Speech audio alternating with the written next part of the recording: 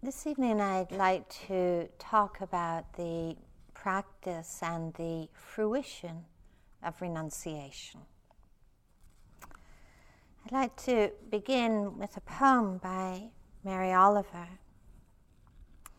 She says, "Every year, everything I have ever learned in my lifetime leads back to this, the fires and the black river of loss, whose other side is salvation, whose meaning none of us will ever know. To live in this world, you must be able to do three things: to love what is mortal, to hold it against your bones, knowing your own life depends on it, and when the time comes to let it go, to let it go."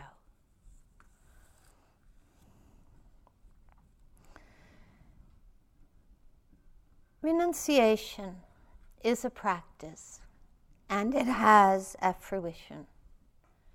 And this evening I'd like to explore or to reflect about what renunciation means in our lives as lay practitioners and our lives as women. And first, I'd very much like to invite you to naturalize the word renunciation, to let it sit in your heart, your mind, to just sense what it feels like. Renunciation. To get a sense of what it might be for this word to be a natural part of your vocabulary, to befriend it, to sense what it might feel like for you to acknowledge that you are practicing in a renunciate tradition. And mostly everything we do when we sit on our cushion and when we walk on our walking path is really learning about the landscape of renunciation. It's learning how to let go. Now, renunciation unarguably lies at the heart of a path of awakening and a path of freedom. And it's sometimes said that there are two pillars that support and that are central to a path of liberation. That one is renunciation and the other is compassion. And in truth, both of these qualities of renunciation and compassion are responses to suffering. And both are dedicated to bringing suffering to an end. All of us, here and elsewhere, we sit and we walk and we live in the landscape of our minds, our bodies, our hearts, our lives. And we see over and over again. Sometimes we don't want to see, but if we look closely, we do see over and over again the way that suffering and struggle is caused.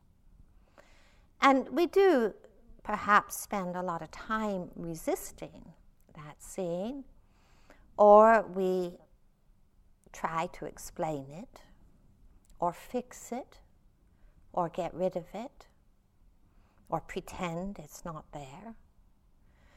But I think when we do strip away these layers, we do see that at the heart of so much suffering and struggle is this reality of clinging and grasping and identifying. And that whenever that happens, whenever it happens to anything at all, it's almost like we immediately begin to step away from the way things are and to step into the landscape of struggle. It's almost like volunteering for suffering. So renunciation is the response of wisdom and compassion, and it's surely needed. You know, when we look at this world with all its terrible torment and suffering and division and fear, we really get a sense of the size of the cloth of pain in our world. And perhaps begin to also understand that all the responses that can make a difference need to be rooted in compassion. It is almost as if suffering is a parent that has two children. That suffering is the parent, the mother of renunciation and compassion.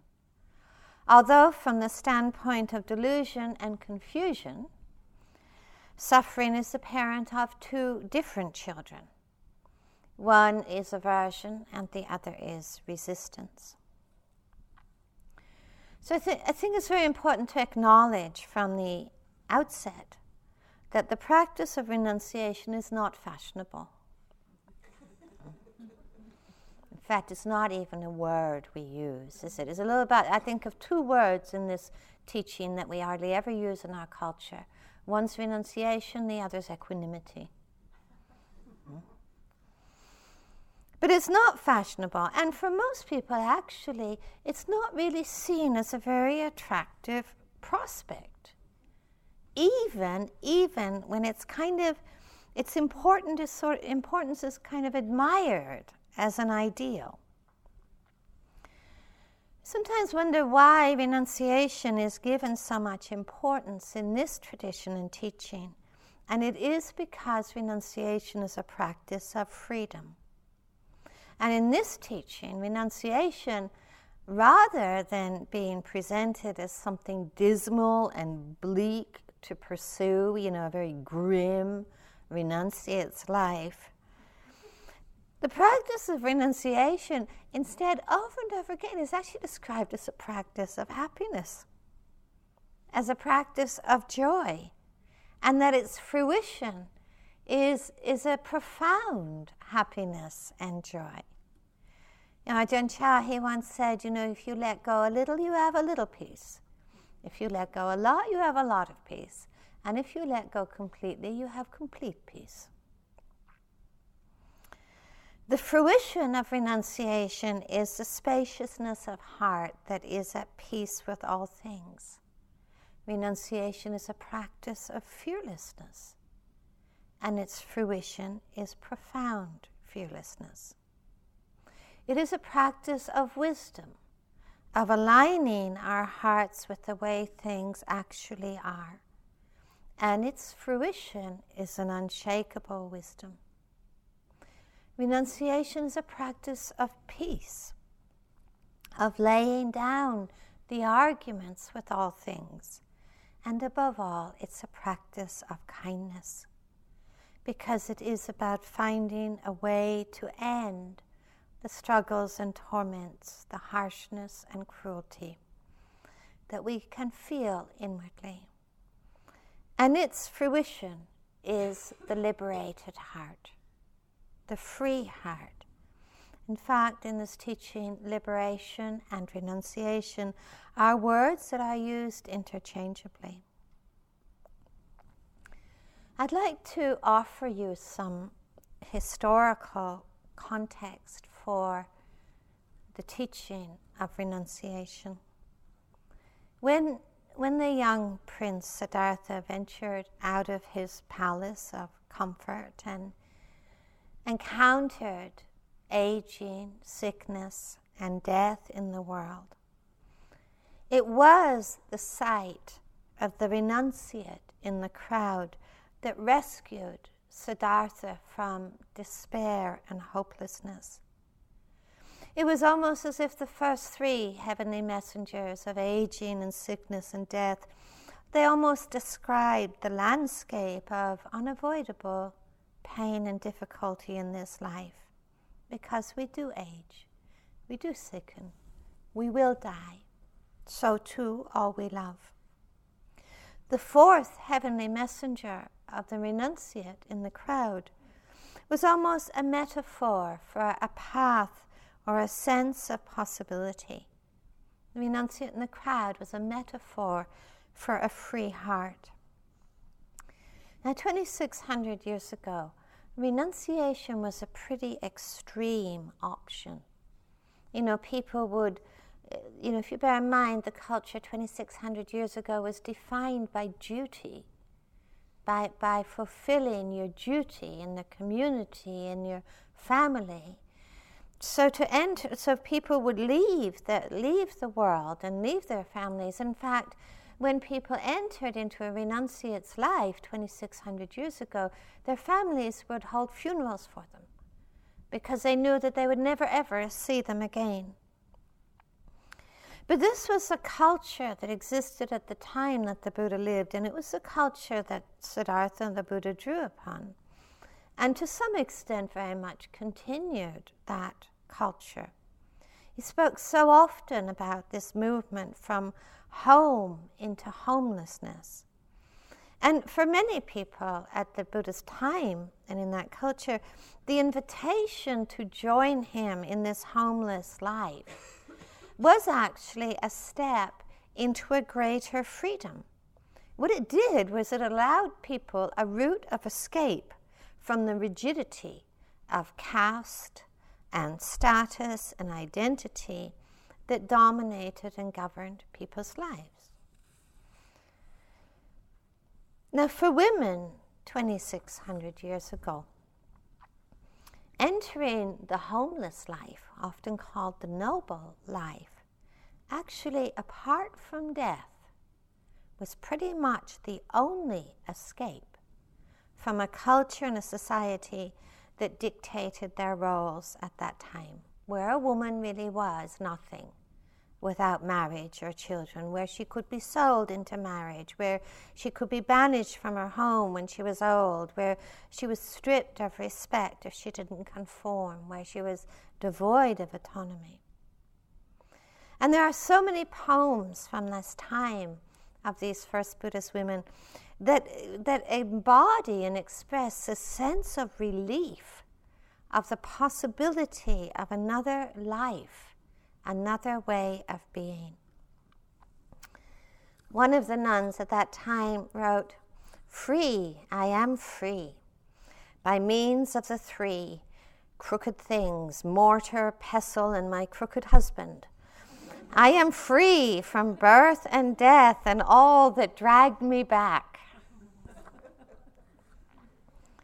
Another nun wrote, "At last free, at last I am a woman free, no more tied to the kitchen, stained amid the stained pots, no more bound to the husband who thought me less than the shade he wove with his hands, no more anger, no more hunger.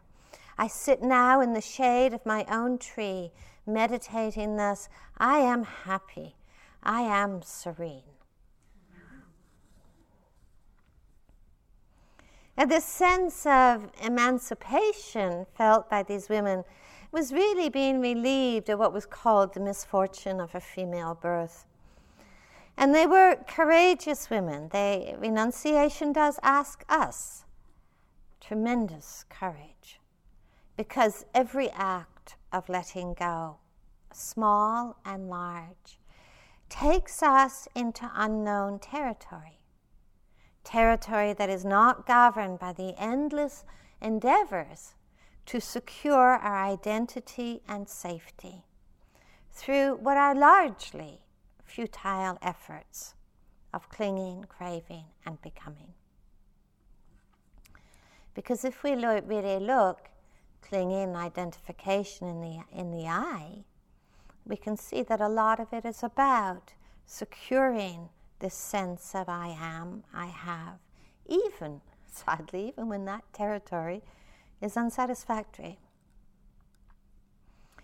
Now, throughout history, this movement into homelessness was a tremendous act of courage and audacity by these women, and their path was often a very lonely journey, because there was so little, and nobody was applauding them, nobody was hardly supporting them.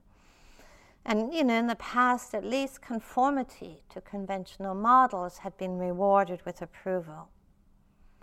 But I think when we look at our own lives now, although our lives are so different from these women of the past, somehow this heart of renunciation and what it asks of us is the same for us today as it was for these women 2,600 years ago.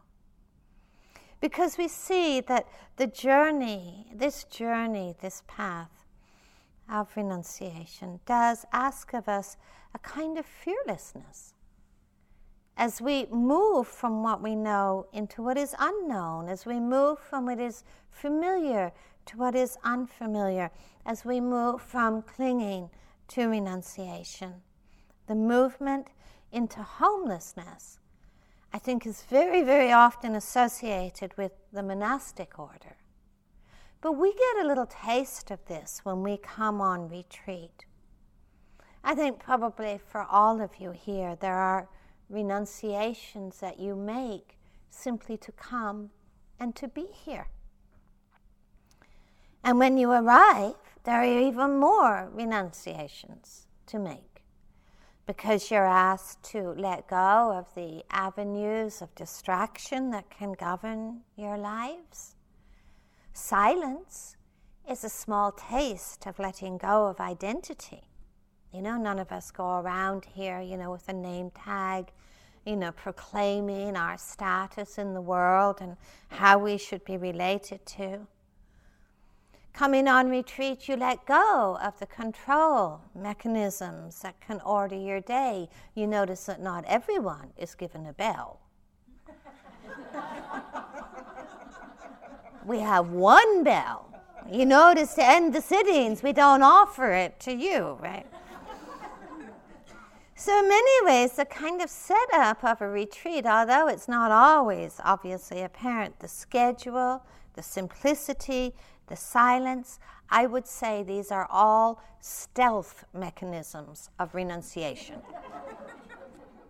We're sneaking it in here, whether you like it or not. Now, centuries ago, I have to say, the Buddha did point out that leaving one's home and leaving the world did not a renunciate make. And any monk or nun today will tell you that beneath the dignity and the simplicity of the robes, there can be plenty of clinging and craving and aversion going on. Who has the better robes, who's got the best hut, who's got more dessert in their alms bowl, who's got the most views and opinions. Now that just as we know that despite all the efforts and letting go that is needed to come on a retreat, sitting on a cushion and walking slowly does not entirely a renunciate make. That the forces of craving and aversion are very powerful.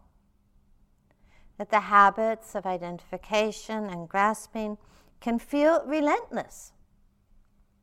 Some of you, and I'm not, please don't be embarrassed, but, how often do we get on a retreat and we are immediately trying to rearrange our world?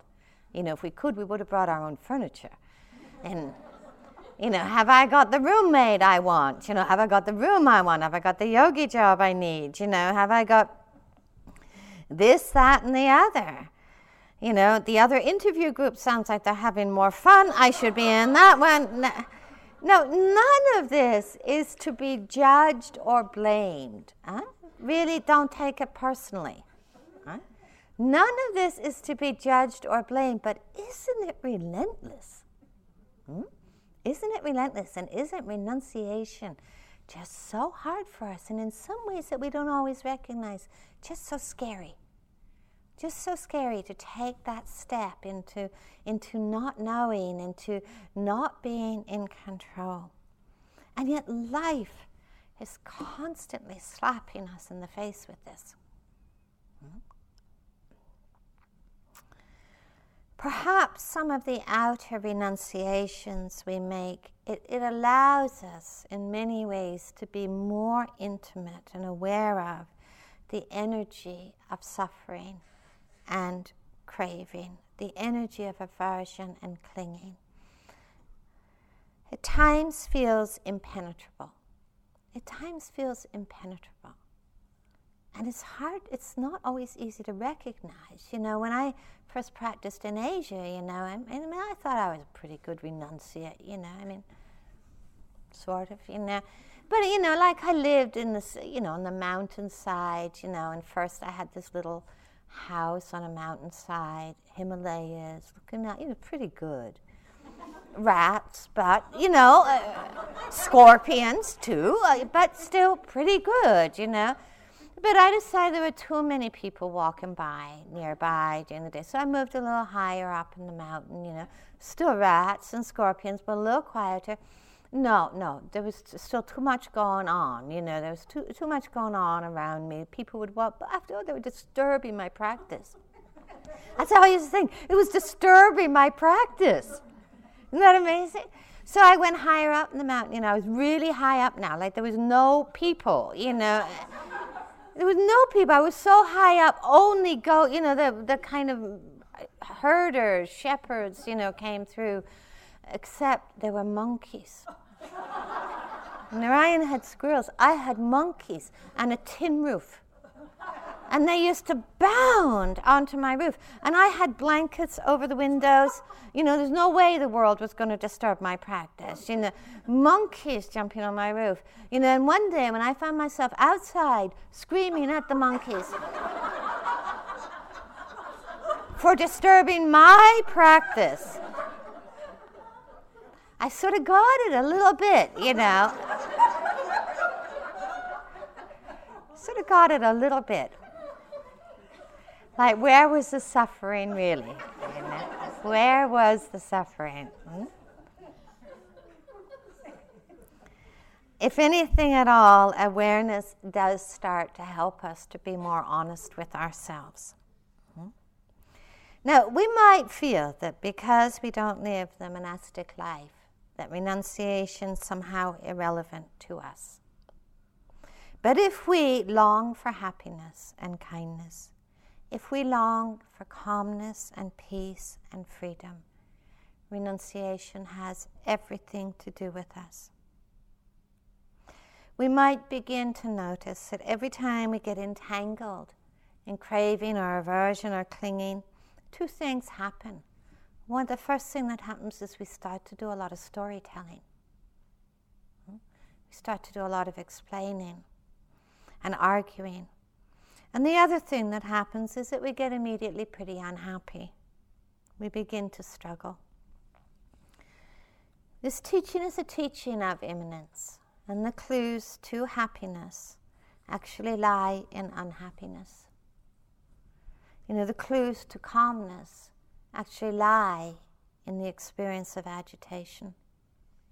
And isn't it true that pretty much everything in this life that appears has that message written on it? Love it deeply and let it go. There is a poem, again from one of our ancestors, that speaks of this second dimension of renunciation. The nun said, I gave up my house and set out into homelessness. I gave up my cattle and all that I loved. I gave up desire and hate. My ignorance was thrown out. I pulled out craving along with its root.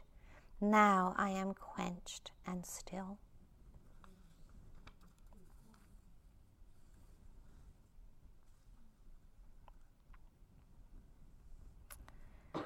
But there was a 6th century nun who spoke to the frustration she experienced after relinquishing so much and yet continuing to find the peace that she longed for so elusive. And she says, I've done everything right and followed the rule of my teacher. I'm not lazy or proud. Why haven't I found peace? Bathing my feet, I watched the bathwater spill down the slope. I concentrated my mind the way you train a good horse. Then I took a lamp and went into my cell, checked the bed and sat down on it. I took a needle and pushed the wick down. When the lamp went out, my mind was freed. Now, it's a frustration maybe you can perhaps also relate to. Because I know that many of you work so hard to get here, to find this precious small time of stillness. And yet you get here and still the mind can be raging and the heart can feel so uneasy. But each time we are able to let go of craving and aversion, the second layer of renunciation, you get just a little sense that we're putting out the fire of suffering. In that moment, your heart has a little taste of freedom. And it's so important that we experience that taste, feel it, to acknowledge it, that taste of freedom and peace that comes when we put down craving and aversion. Now, we don't usually, most of us, have to look very far to find the waves, large and small, of craving.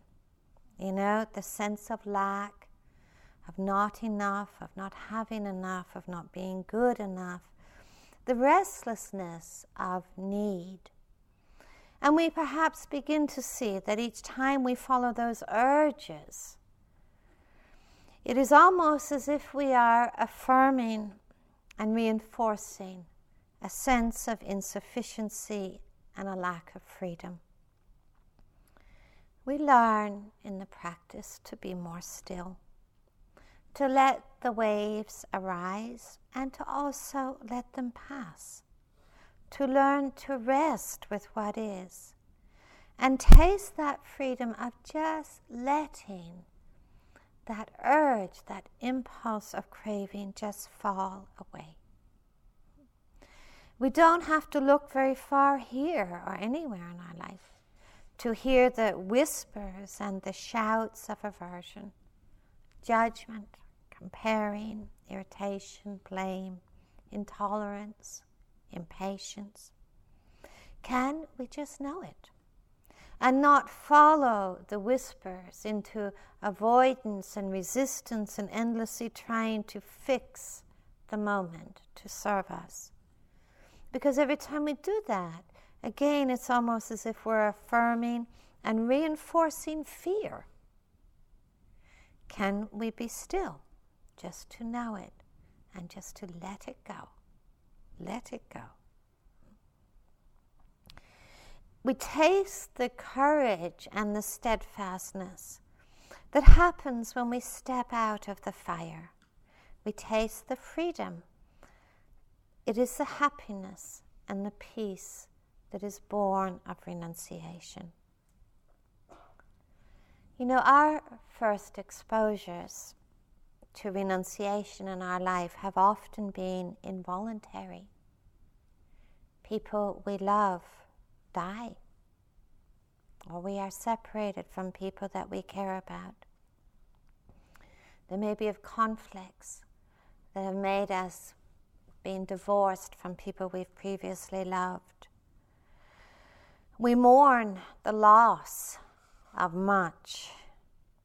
We experience the disappointment of expectation and frustration. We experience all the effects of impermanence, that many things don't last as long as we want them to, that people and events change in ways that are sometimes difficult for us to accept. We don't always get what we want. Our bodies change in ways it's hard to accept. It is as if impermanence and renunciation are married together. But you know, involuntary renunciation, it often feels that things are taken away from us. You know, that life feels unfair or unjust in some way. And involuntary renunciation can often lead us to associate letting go with pain and desolation. But if we can just move a little bit inwardly from the positions of fear and resistance and craving and aversion into a very deep understanding of the rhythms of change in this life, the rhythms of impermanence, that all things can be held with kindness, with compassion, then we can begin to move from the pain of involuntary renunciation into a more natural acceptance and grace and letting go. Of course, loss remains sad. Disappointment and frustration remain sad. But sadness is part of being human. It is part of loving and caring. But voluntary renunciation is much more the willingness to align our hearts with the way things actually are, and to really see that to release craving and aversion is to release suffering. It is a timeless truth. It is a timeless truth. It is the truth of the way to peace and stillness. It is not easy to live in such a way, but it is so much harder on ourselves not to. A Zen teacher was asked, "What is the secret of your happiness?" He said, "The complete and the unrestricted cooperation with the unavoidable." This is life. Whenever we are in a state of non-cooperation, we're in a state of argument. Often locked in craving or aversion, it locks us into a perpetual argument with the unavoidable. We argue with impermanence, and our arguments are frequently very busy and noisy, at least inwardly. But can we learn to listen to those arguments as messengers, as really the fourth heavenly messenger? That all of our arguments are delivering to us one simple instruction and encouragement: to let go. It's not a prescription for passivity. Goodness me, there are realms of injustice and the unacceptable in this world that ask for our engagement and dedication to their transformation. But in my experience, certainly the engagement that truly makes a difference is very rarely born of craving and aversion, but of stillness and clarity and courage, and the deep willingness to see things as they are. Letting go doesn't mean walking away from the things we dislike or fear. That's the shadow side of renunciation. It means staying near and staying present. It means a commitment to the end of suffering, of finding freedom within the difficult, about cooling the fires of discontent.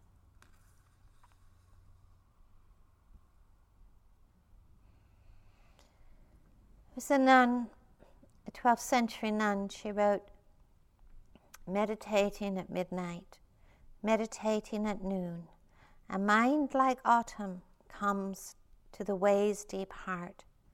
Under motionless waves, fish and dragons freely leap. In the sky without limits, only the moonlight stays." The first dimension of renunciation is disentangling from the busyness of the world. This usually means disentangling from the busyness of our own minds. The second dimension of renunciation is to let go of the agitation of craving and aversion. But the third dimension of renunciation, and perhaps the most challenging of all, is the renunciation of self-view and all of the clinging and pain that is born of self-view. This is a very deep practice of freedom, and its fruit is an unshakable freedom. Perhaps it becomes clear to us really how much fear and anxiety lies beneath clinging. Just as it is often fear and anxiety that leads us to heroically try to ensure and improve ourself, ensure the continuity of ourself. We really see how self-view manifesting in the world produces even more fear and anxiety. I need to be seen. I need to be seen in a certain way. I need to hold this view of who I am. And one of the most profound invitations of this path and teaching is actually to see the emptiness of self-view. And to see how self-view is mostly shaped and formed moment to moment by whatever is identified within the moment. That is what gives substance to the view. I'm happy, I'm sad, I'm unhappy, I'm restless, I'm worthless, I'm amazing. That one doesn't come in so much. But, there's a lot of self-view that comes in throughout our day.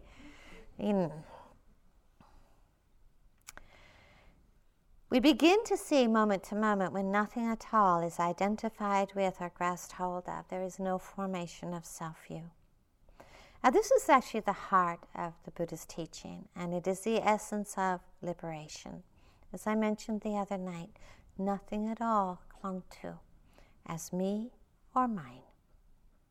Now, this understanding has actually been celebrated by women over ages. And this non-clinging is perhaps the most profound definition and description of a homeless life and a noble life. There was an old nun. She said, above the highest peak of the mountain, the round moon is alone, cold and bright, pure and poor. It does not possess a single thing. If someone should come along and ask what this nun is doing, she sits for long hours on her meditation mat, enjoying herself.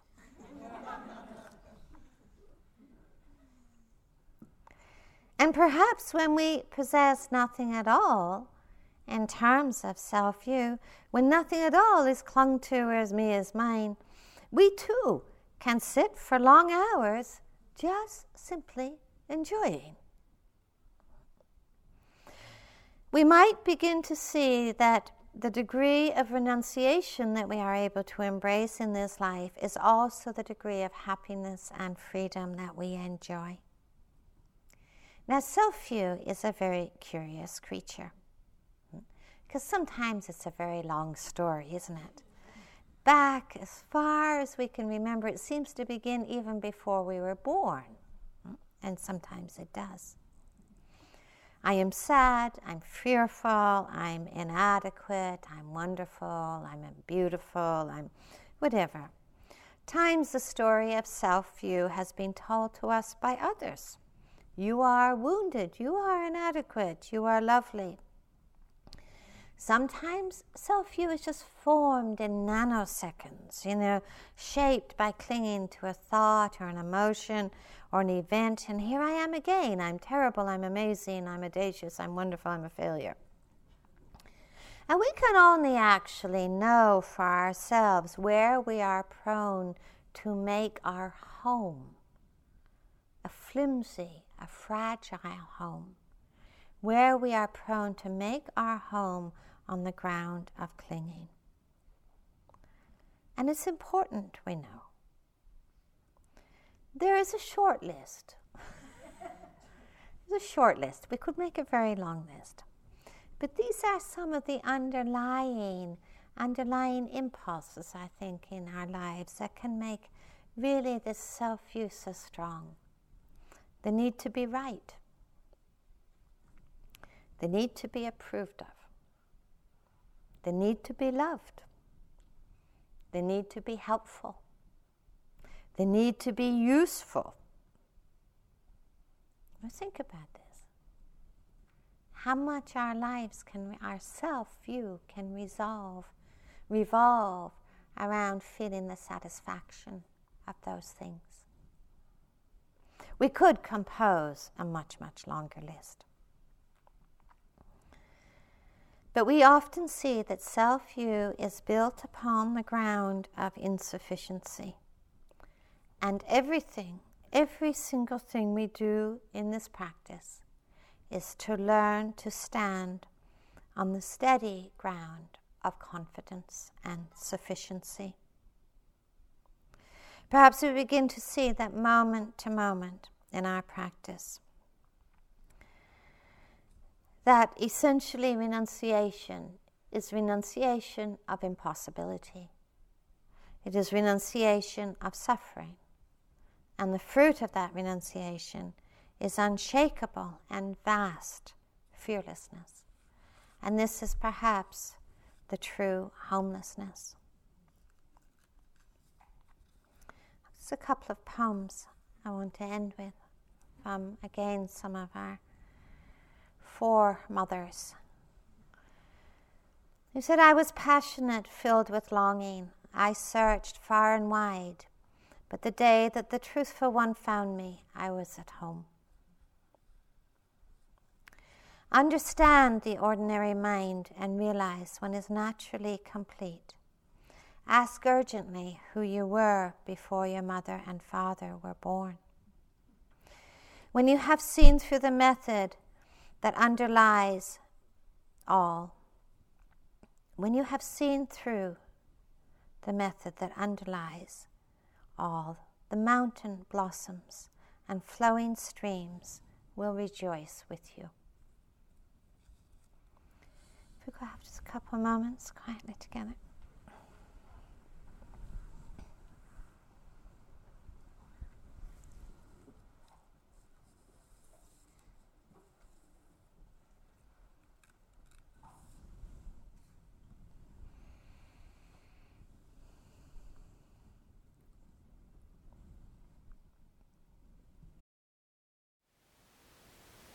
Thank you for listening.